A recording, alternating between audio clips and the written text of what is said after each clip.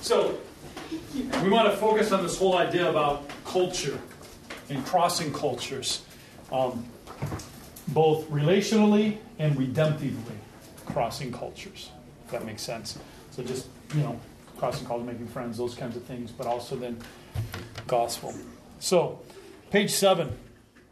We're going to read these 2 paragraphs, this little story here. And then after we read that, I want you to just turn around to a few people, just kind of make a small group in your chairs there with a few people, and just talk through those questions below. And then we'll discuss it out loud. I want you to talk through those questions below. So, Jordan, could I have you just read those 2 paragraphs there out loud for everyone? Sure. And just people follow along as she reads. A typhoon had temporarily stranded a monkey on an island, in a secure, protected place. While waiting for the raging waters to recede, he spotted a fish swimming against the current. It seemed obvious to the monkey that the fish was struggling and in need of assistance. Being of kind heart, the monkey resolved to help the fish. A tree precariously dangled over the very spot where the fish seemed to be struggling. At considerable risk to himself, the monkey moved far out on a limb, reached down and snatched the fish from the threatening waters. Immediately scurrying back to the safety of his shelter, he carefully laid the fish on the dried ground. For a few moments the fish showed some excitement, but soon settled into peaceful rest. Joy and satisfaction swelled inside the monkey. He had successfully helped another creature.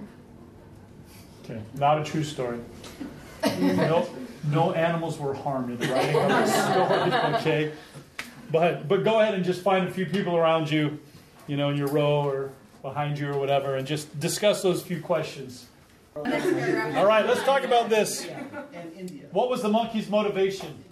To help. What's that? To help. To help, right? Mm-hmm. He wanted to help. Maybe a little bit was selfish. He wanted to feel good about himself, What words would you use to describe the monkey as he went out over the raging water? Courageous. Okay, he was courageous. Mm-hmm. What else? Foolish. What? Okay, foolish. Why? Because he didn't really know what he was doing. Because he didn't really know what he was doing, right? Yeah, he showed some courageous, some bravery, whatever. It appeared that way, but he was also foolish. He didn't really know what he was doing, right? So why did the monkey help the fish by taking it out of the water? He saw a problem and was trying to fix it. Okay. Yeah. Or what he thought was a problem. What he thought was a problem, right? Yeah. And so what did he assume about fish culture? That it was the same as monkey culture. That it was the same as his. So why was that?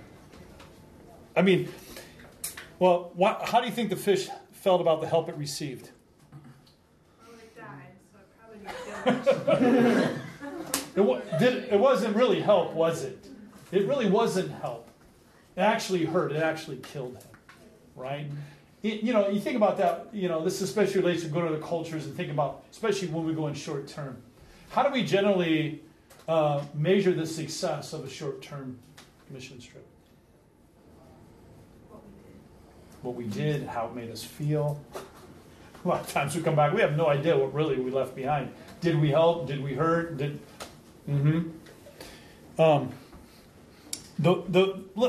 Think about a couple of these words here. The fish seemed to be struggling.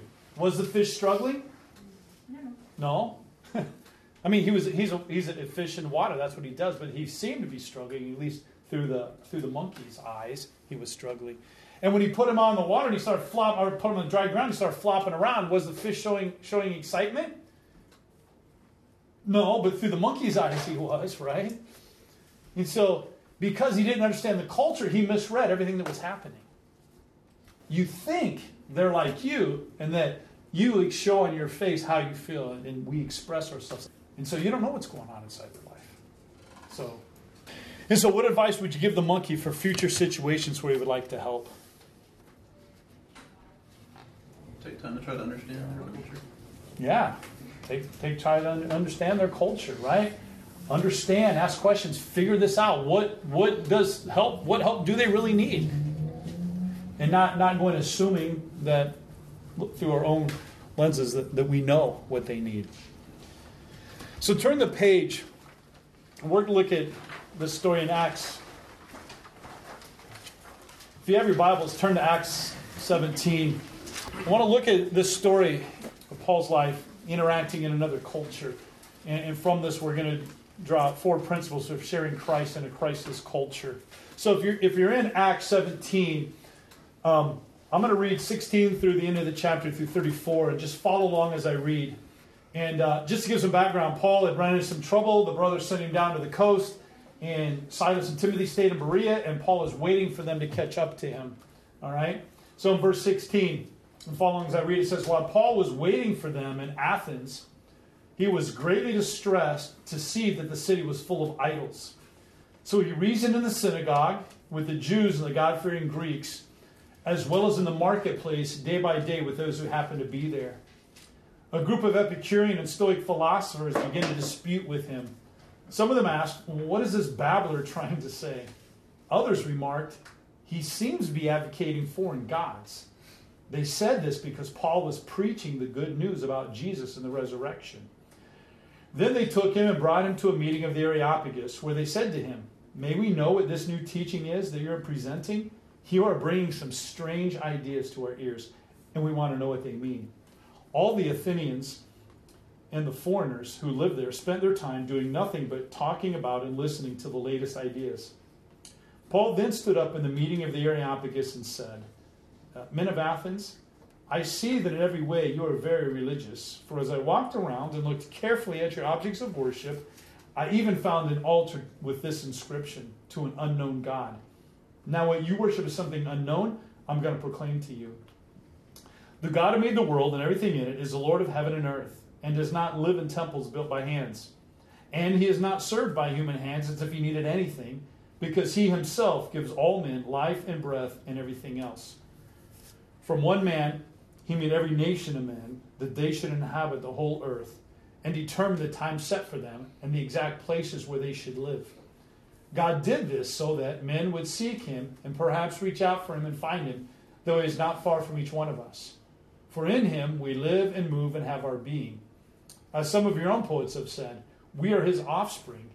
Therefore, since we are God's offspring, we should not think that the divine being is like gold or silver or stone, an image made by man's design and skill. In the past, God overlooked such ignorance, but now he commands all people everywhere to repent. For he has set a day when he will judge the world with justice by the man he has appointed. He has given proof of this to all men by raising him from the dead. When they heard about the resurrection of the dead, some of them sneered, but others said, we want to hear you again on this subject. At that, Paul left the council. A few men became followers of Paul and believed. Among them was Dionysius, a member of the Areopagus, also a woman named Damaris, and a number of others. So looking at question 1, there in verse 16, it says, what was Paul doing while waiting in Athens? Talking to people. Yeah. He was observing what was going on, right? Observing the city. He was observing with purpose. He wasn't just sightseeing. He was observing the city with purpose. And so as he observed the city, he saw a city that was full of idols. It says he was greatly distressed, or maybe some translations say his spirit was provoked in him. Why was this? Because notice what it says here. Paul, he saw a city full of idols, and what he saw, what greatly distressed him, what provoked his spirit, was glory due to God alone was being robbed by idols. In 1 Corinthians, he said, idols are nothing. But, he said, those who offer sacrifice to them are participating with demons. So as he saw those idols, he knew those idols weren't just empty statues. But he knew that demonic beings were using those idols to rob glory from God. And so, in our books there, principle number 1 for sharing Christ in a Christless culture, be jealous for God's glory. Be jealous for God's glory. That's what Paul was. He was jealous for God's glory. He saw God's glory being robbed. Tomorrow, when you go to the Hindu temple, you're going to see a city full of idols. The temple, the worship area, has 18 or 19, 20, something like that, mini temples patterned after major temples in India.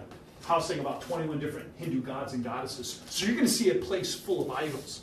And I challenge you, when you go there, don't just observe culture, observe architecture, observe things, but realize what's going on. Satan is robbing glory from God that's rightfully due to him alone. And that's what Satan has been from the beginning, right? From the very beginning, we have the 5 idols of Satan. I will ascend to the heavens. I will raise my throne above the stars of God. I will be like the Most High. He wanted glory from God. I mean, why does Satan work so hard to deceive people into hell? I mean, Satan doesn't rule hell. Satan's not worshipped in hell. What does he benefit from taking people to hell?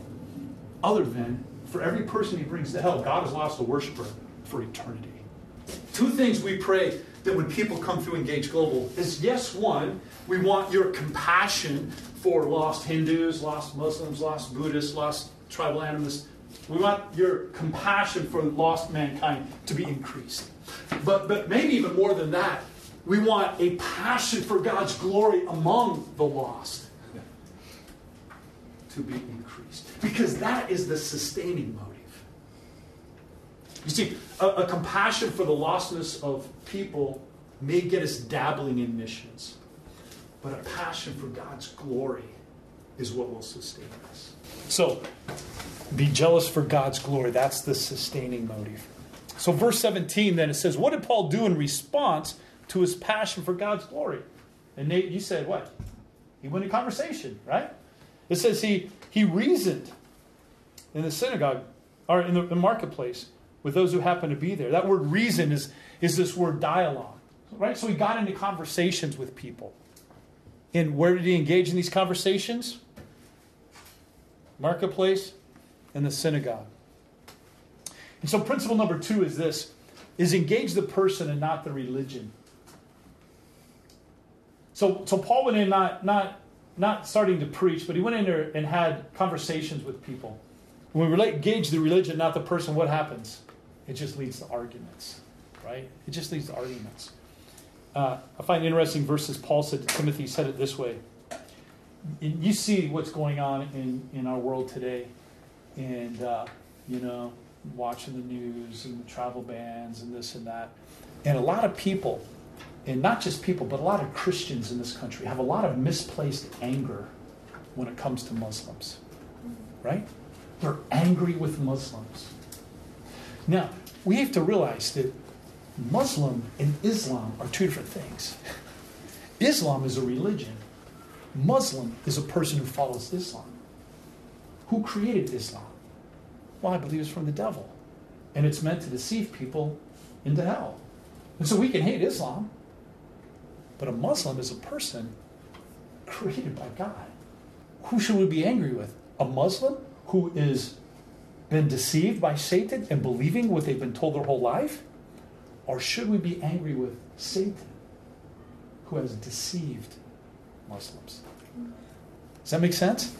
And so Paul said to Timothy, he said it this way, in the second letter to Timothy, he says, don't have anything to do with foolish and stupid arguments, because you know they produce quarrels. And the Lord's servant must not quarrel. Instead, he must be kind to everyone, able to teach, not resentful. Those who oppose him, he must gently instruct, and the hope that God will grant them repentance, leading them to a knowledge of the truth, and that they will come to their senses, and listen to this, and escape from the trap of the devil who has taken them captive to do his will. Paul went out and engaged the people with first of all, with a God-centered passion. Satan, I'm distressed because Satan is robbing people of glory. I'm not mad because these people are worshiping idols. I'm mad because Satan is using these idols to draw people away from God. And so he went out and began to reason with them, right? So question number 5, top of page 9. What was the response to Paul's message in the marketplace? See, we see 3 things, 3 specific statements that are mentioned there, right? Number 1, they said, what's this babbler trying to say? Right? And so this word babbler is a word that means seed picker. It's like somebody who is trying to sound smart, but they only have pieces of the truth. So what's this babbler trying to say? And then they said he seems to be advocating foreign gods. And why'd they say that? It says because he was preaching about Jesus and the resurrection. And so he seems to be advocating foreign gods because he's talking about Jesus and the resurrection. So it sounds like they thought Jesus and the resurrection were some kind of foreign god that they never heard of. Right? And so they said, well, we need you to come explain more because you're presenting some strange ideas. Right? So question 6 then says, what caused this response to Paul's message? The way he was sharing. Yeah. The take he had on it, the angle. Mm-hmm. Yeah, let's get into that more. Let's look at the appendix on page 39. There's an appendix, and I want to get a little bit deeper in this whole thing of culture and understanding what caused this confusion. And then we'll go back and finish up the passage. But on page 39, you need to think about culture. It's kind of like an onion. You know how an onion, you just kind of keep peeling away the layers to get to the core, to the center. So it's kind of like that. So culture is like an onion with all these layers. And the first layer of culture that when we enter new culture, first thing we see is behavior. Behavior. And that answers the question, what is done in this culture? Okay, what is done? So every culture has rules of behavior. Things that you do, things you don't do that are proper in culture, right? So like in Asian culture, when you come to a house, you take your shoes off before you enter the house. That's just culture. That's one of the rules of behavior, right? And so my whole adult life almost has been spent really in the Asian community and with Asians. And so I always have learned to take my shoes off. The funny thing is that when I go to my American friend's house, what do I do as soon as I come to their house? I take my shoes off before I go in. And many times, my white friends will look at me and say, what are you taking your shoes off for? Oh, I thought I'd take. How many of you came in here and didn't take your shoes off? Yeah, right? Because that's just, yeah. Our Asian groups that come through, they always take their shoes off. Right? So it's just different rules of behavior. All right? So second layer, those behaviors are based on values. And values answer the question, what is good or what is best? Behaviors reflect those values. Those values are based on beliefs. Answers the question, what is true? Because values aren't just selected randomly, based on beliefs, what is true. And then we get to the core of what we call worldview. Answers the question, what is real? What is real? And that's reflected in the beliefs that go to the values of behavior. So looking on page 39 then, number 2, it says, at the heart of every culture is worldview. Okay, so what is worldview? Letter A, worldview is like a pair of glasses. Okay, worldview is like a pair of glasses. And we look at life through these glasses, and they filter everything that we see. Right? And it's how we explain everything that happens. All right? So letter B, different cultures look through different glasses. Different cultures look through different glasses. And so if worldview are like a pair of glasses that filters everything we see, it's how we explain everything that happens. Different cultures look through different glasses. Let me illustrate in a couple of ways. I have a Korean American friend. She used to come to our church. I planted a church in San Diego in Asian community. Korean American girl came to our church. And she talked about growing up as a Korean American, Korean home, but like, public school and those kinds of things. And so when she's at school and she'd get in trouble, and the teacher would be scolding her, right? And if I'm a teacher and I'm telling him, you're getting in trouble, what do I say? Look at me when I'm talking to you, right? Because that shows respect, right? And then she goes home and she gets in trouble and her mom's scolding her. So what does she do to show her mom respect? She looks at her. And what does her mom say? Don't look at me when I'm talking to you, because that shows disrespect. Well, what's the proper way to show respect? Look at authority in the eyes or look down to the ground when the authority's talking? Yes. Yes. The answer is neither. It depends on the cultural context. It depends on the glass. Through Korean lenses, looking at the authority in the eye, that's great disrespect. But if my culture, if I'm talking to my daughter and she's looking down, I'm like, look at me when I'm talking to you. That shows disrespect. Right? So it's different. Now, letter C. Now, this is important. Letter C, very important. if I don't know what life looks like through their glasses, then I can't know how they are understanding the things I communicate to them. Okay? If I'm talking to somebody cross-culturally, and especially when I'm explaining the gospel to them cross-culturally, and I don't know what life looks like through their glasses, then I can't possibly know how they understand the things that I'm saying to them. So think about this. Look at this diagram here. In sharing the gospel cross-culturally, then, we should focus on understanding the worldview and seeing that worldview transformed. Okay? Now, looking at this diagram, why is it important that we understand their worldview and challenge and see this worldview transformed when sharing the gospel? It changes like each layer, like what they do, like their behaviors and their values. Yeah, exactly. So the truth is, if I don't address this worldview, I can go on and explain and present a new belief system and even have them accept and adapt and receive and add on that new belief system. But if the worldview hasn't changed, I'm going to see little change in their values and behavior. Right? They're just going to add it on. So I think a good illustration of that we find in Acts. Look in Acts chapter 8. Philip is in Samaria, and he's bringing the gospel to the people in Samaria. Acts chapter 8, verse 5. Philip went down to a city in Samaria and proclaimed Christ there. When the crowds heard Philip and saw the miraculous signs he did, they all paid close attention to what he said. With shrieks, evil spirits came out of many, and many paralytics and cripples were healed. So there was great joy in that city.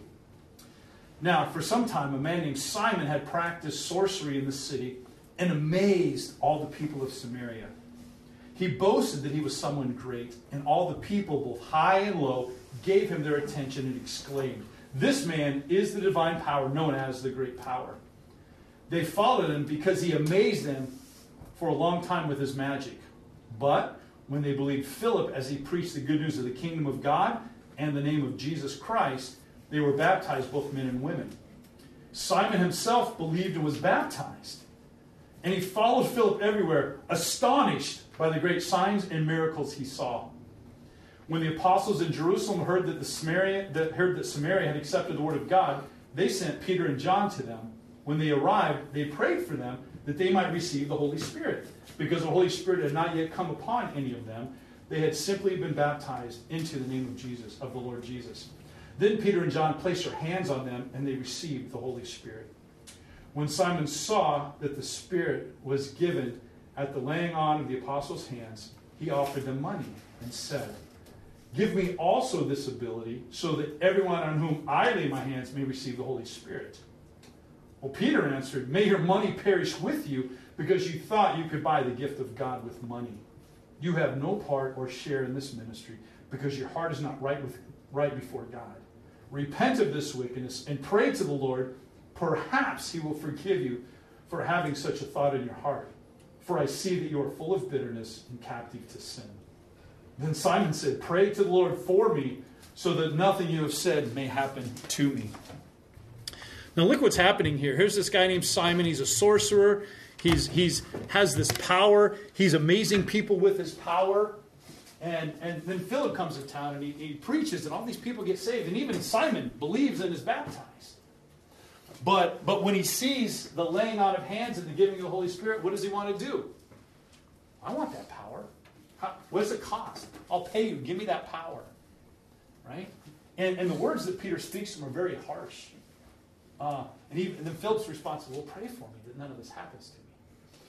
And so, as I look at that passage and I look at how Peter's words to him and his response, I'm thinking, Philip's not even a saved man. And we don't hear about Philip again, but we do read in church history that he became known as a great heretic and led many away and even claimed at one point to be the Christ. And so, what happened here? What really happened here?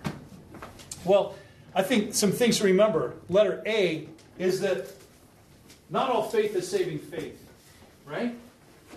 Not everyone who says to me, "Lord, Lord," will enter into the kingdom of heaven, right? Luke 8 talks about those who believed for a while and yet fell away. Letter B, saving faith is more than amazement at the power of God. In verse 9 and verse 11, it says that Philip had this power. He amazed the people for a long time with his power. But in verse 13, what does it say? He was astonished at Philip's power. So what seems to be the object of his faith? Power. He's a guy who dealt in power. And he knew power. But when he saw Philip's power, he was astonished by that, and he followed Philip, but he seems to be following Philip just because of his power. And so letter C, faith in the miracles of God, apart from faith in the message of God, falls short of true saving faith. And so many cultures that we deal with, at the very base of their culture, there's a lot of this fear and power, fear of spirits, fear of these things. And so they're looking for what can give me protection and power over these things. And so somebody like that, okay, you offer them power. You offer them Jesus who has power. And somebody who's dealing day by day with wanting power and protection over spirits, and you offer them Jesus who has power. Do you think they're going to want Jesus? Sure, why not? I'll take Jesus and I'll put him in my right pocket. In my left pocket I have my charms and my bracelets and my spells and my curses, and now I got more protection. I got even more protection. I think what happens, you ever, with a little kid, you ever point and say to some little kid, say, hey, look at that up there, right? What does the kid look at? Your finger instead of what you're pointing to, right? And they totally miss it. And I think that's what's happening here. Philip is looking at the miracles and the signs and the wonders. And faith is in that power rather than those miracles and signs are pointing to God. And so that's a good example of a new belief system. Philip added on maybe a new belief system. Says he believed, was even baptized, but he didn't have really a transformation of his worldview. And so when he saw the power of the Holy Spirit, he said, I'll pay you for that. I want that power.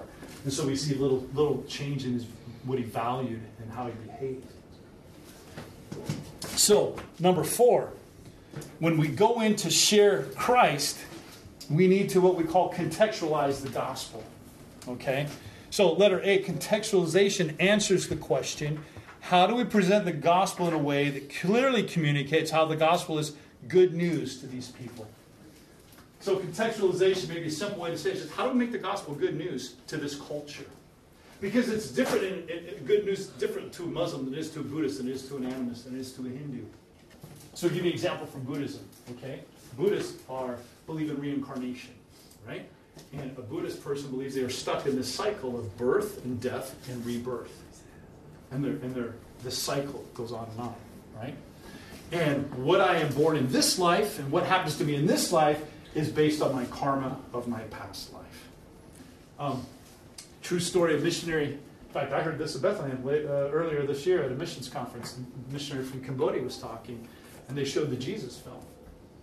And the response from the Cambodian people he shared it to was, wow, Jesus, he had died a terrible death. He had bad karma from his past life, and that's why he died on the cross.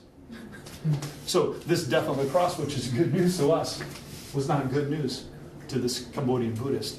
All it meant was Jesus had bad karma, and he died this violent death. And maybe in his next life, how do we make the gospel good news? And so the goal is not to make the gospel more comfortable to the hearer, but rather to make the gospel clear. To make the gospel clear. And that's a high value of ours. How do we make the gospel clear? Not easier to understand, or not easier to accept, but make it easier to understand in the decision they're making and the cost of following Jesus. So the debate is not if we should contextualize, but rather how far should we go? Because if I under-contextualize, right, I'm going to obscure the message. If I don't contextualize the message to this Buddhist monk, and I just share John 3:16 with him, he rejects a message he doesn't even understand, because I haven't taken time to explain to him how it's good news to him. If I over-contextualize, they just might add on a belief system, a new belief system to the old existing belief system, and kind of like having on two pairs of glasses, right? And then they start going to church, but they still go to the witch doctor, and it's just a blending of religion. Is that even true conversion? And how long does that last among the people groups? So letter D then, contextualization begins with learning the culture. And so that's going to kind of be the focus tomorrow as we go out to the different, whatever world you go to visit tomorrow and come back. And as we talk, we're going to be looking at their worldview lenses and trying to, when we come back, trying to talk about what is their worldview and what makes the gospel good news to those people. And so we're going out to practice being cultural learners. So learning the culture helps us identify bridges and barriers. Okay? And let me make one point about this. You see there on that page definition. So learning or identifying bridges and barriers within a culture. Okay? Bridges are those beliefs, values, social customs, behaviors in a people group that are similar but not equal to biblical teachings. Because of their similarity, the bridges can be used to communicate the gospel in a manner that communicates well within the perspective of a people group's worldview. We identify bridges and barriers. So barriers, definition, those beliefs, values, social customs, and behaviors in a people group that are contradictory to biblical teaching. These are addressed during evangelism and are replaced by biblical teaching as they are discipled and mature in Christ. You know? And so, this was in Iowa. My wife and I, with a lot of people in the community there, and a girl named Katai, and she was going to Iowa State at the time. And Katai had grown up in Laos until she was about 14, and then her mom won the visa lottery, so her family came to America. She grew up in a Buddhist family. All extended family were Buddhists. Her parents, very strong Buddhists. And of course, all of her ancestors were Buddhists. She grew up as a teenager going to Wat Si Muang, which is the main temple there in Vientiane, where everybody goes, and going there weekly and standing before Buddha and praying and those kinds of things. So this is how she grew up. Came to America, now she's at Iowa State, and she's curious about Christianity, the religion of Christianity. So through friends we met her, and my wife and her, after a while in the Bible study, she asked this question. She said, do Buddhists go to hell when they die? What's the answer? Yes. Yeah, right? So how would you answer that question if she asked you? We were doing a Bible study with a Buddhist, and a few weeks into it, she said, do Buddhists go to hell? It's a tough one, right? I'll tell you what my wife answered.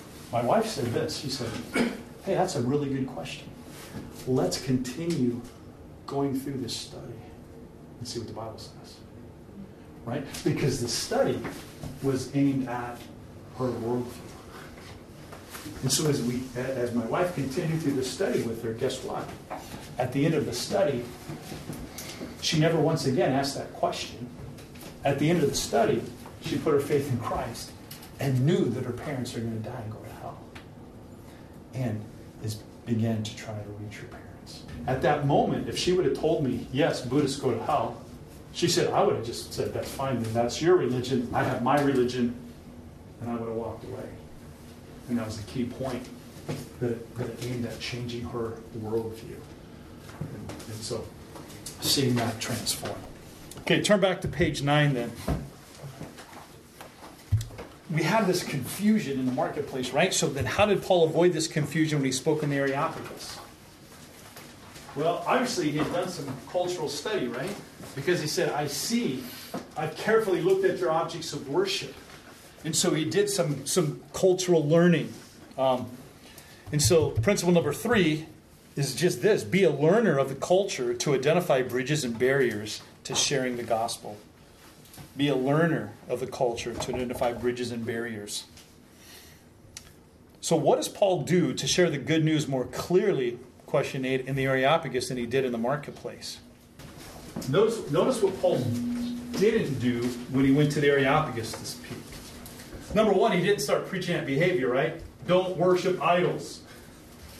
He didn't start with behavior. Notice what else he didn't do that he did in the marketplace. He didn't start in the middle of the story, did he? He went back to the very beginning. And he said, he talked about the Lord who made heaven and earth and everything in it does not live in temples built by hands. And he's not served by human hands if you need anything. So it begins by proclaiming who the one true God is. And then he begins to speak to this worldview. He begins to work through some of the barriers to understanding who God really is. And then he uses some bridges. What bridges did he use to share the gospel? See that you're very religious. Yeah, I see that you're very religious, right? And you even have what? To the unknown God. Let me explain that to you. Another bridge. One other bridge it's mentioned. Quotes, poem. Yeah, he says even your own poets have said. So he knows a little bit about culture, and he's pulling culture into it and quoting poets. Yeah, so he uses, he proclaims a true God. He removes those barriers. He uses the bridges, and then it's a long time. And I'm sure he said a lot more words than what's recorded here. This is kind of synopsis. But, he talked a long time before he even mentioned Jesus as he's laying out the whole story. And so, at the end, then he calls for repentance. So principle number 4 is this. Share Christ in a way that clearly communicates how the gospel is good news to this culture. 2 Corinthians 5 says that we are ambassadors, right? And that we've been entrusted this message of reconciliation. That is a great responsibility. And if we've been entrusted this message of reconciliation to share with other people, especially as we share it across cultures, we better do the work of learning that culture. And to be able to learn the culture, we have to know the language well to learn the culture so that we can present the gospel in a way that's good news to those people. So they don't reject a message that they don't even understand, because we haven't done the work it takes to learn language, learn culture, to present it.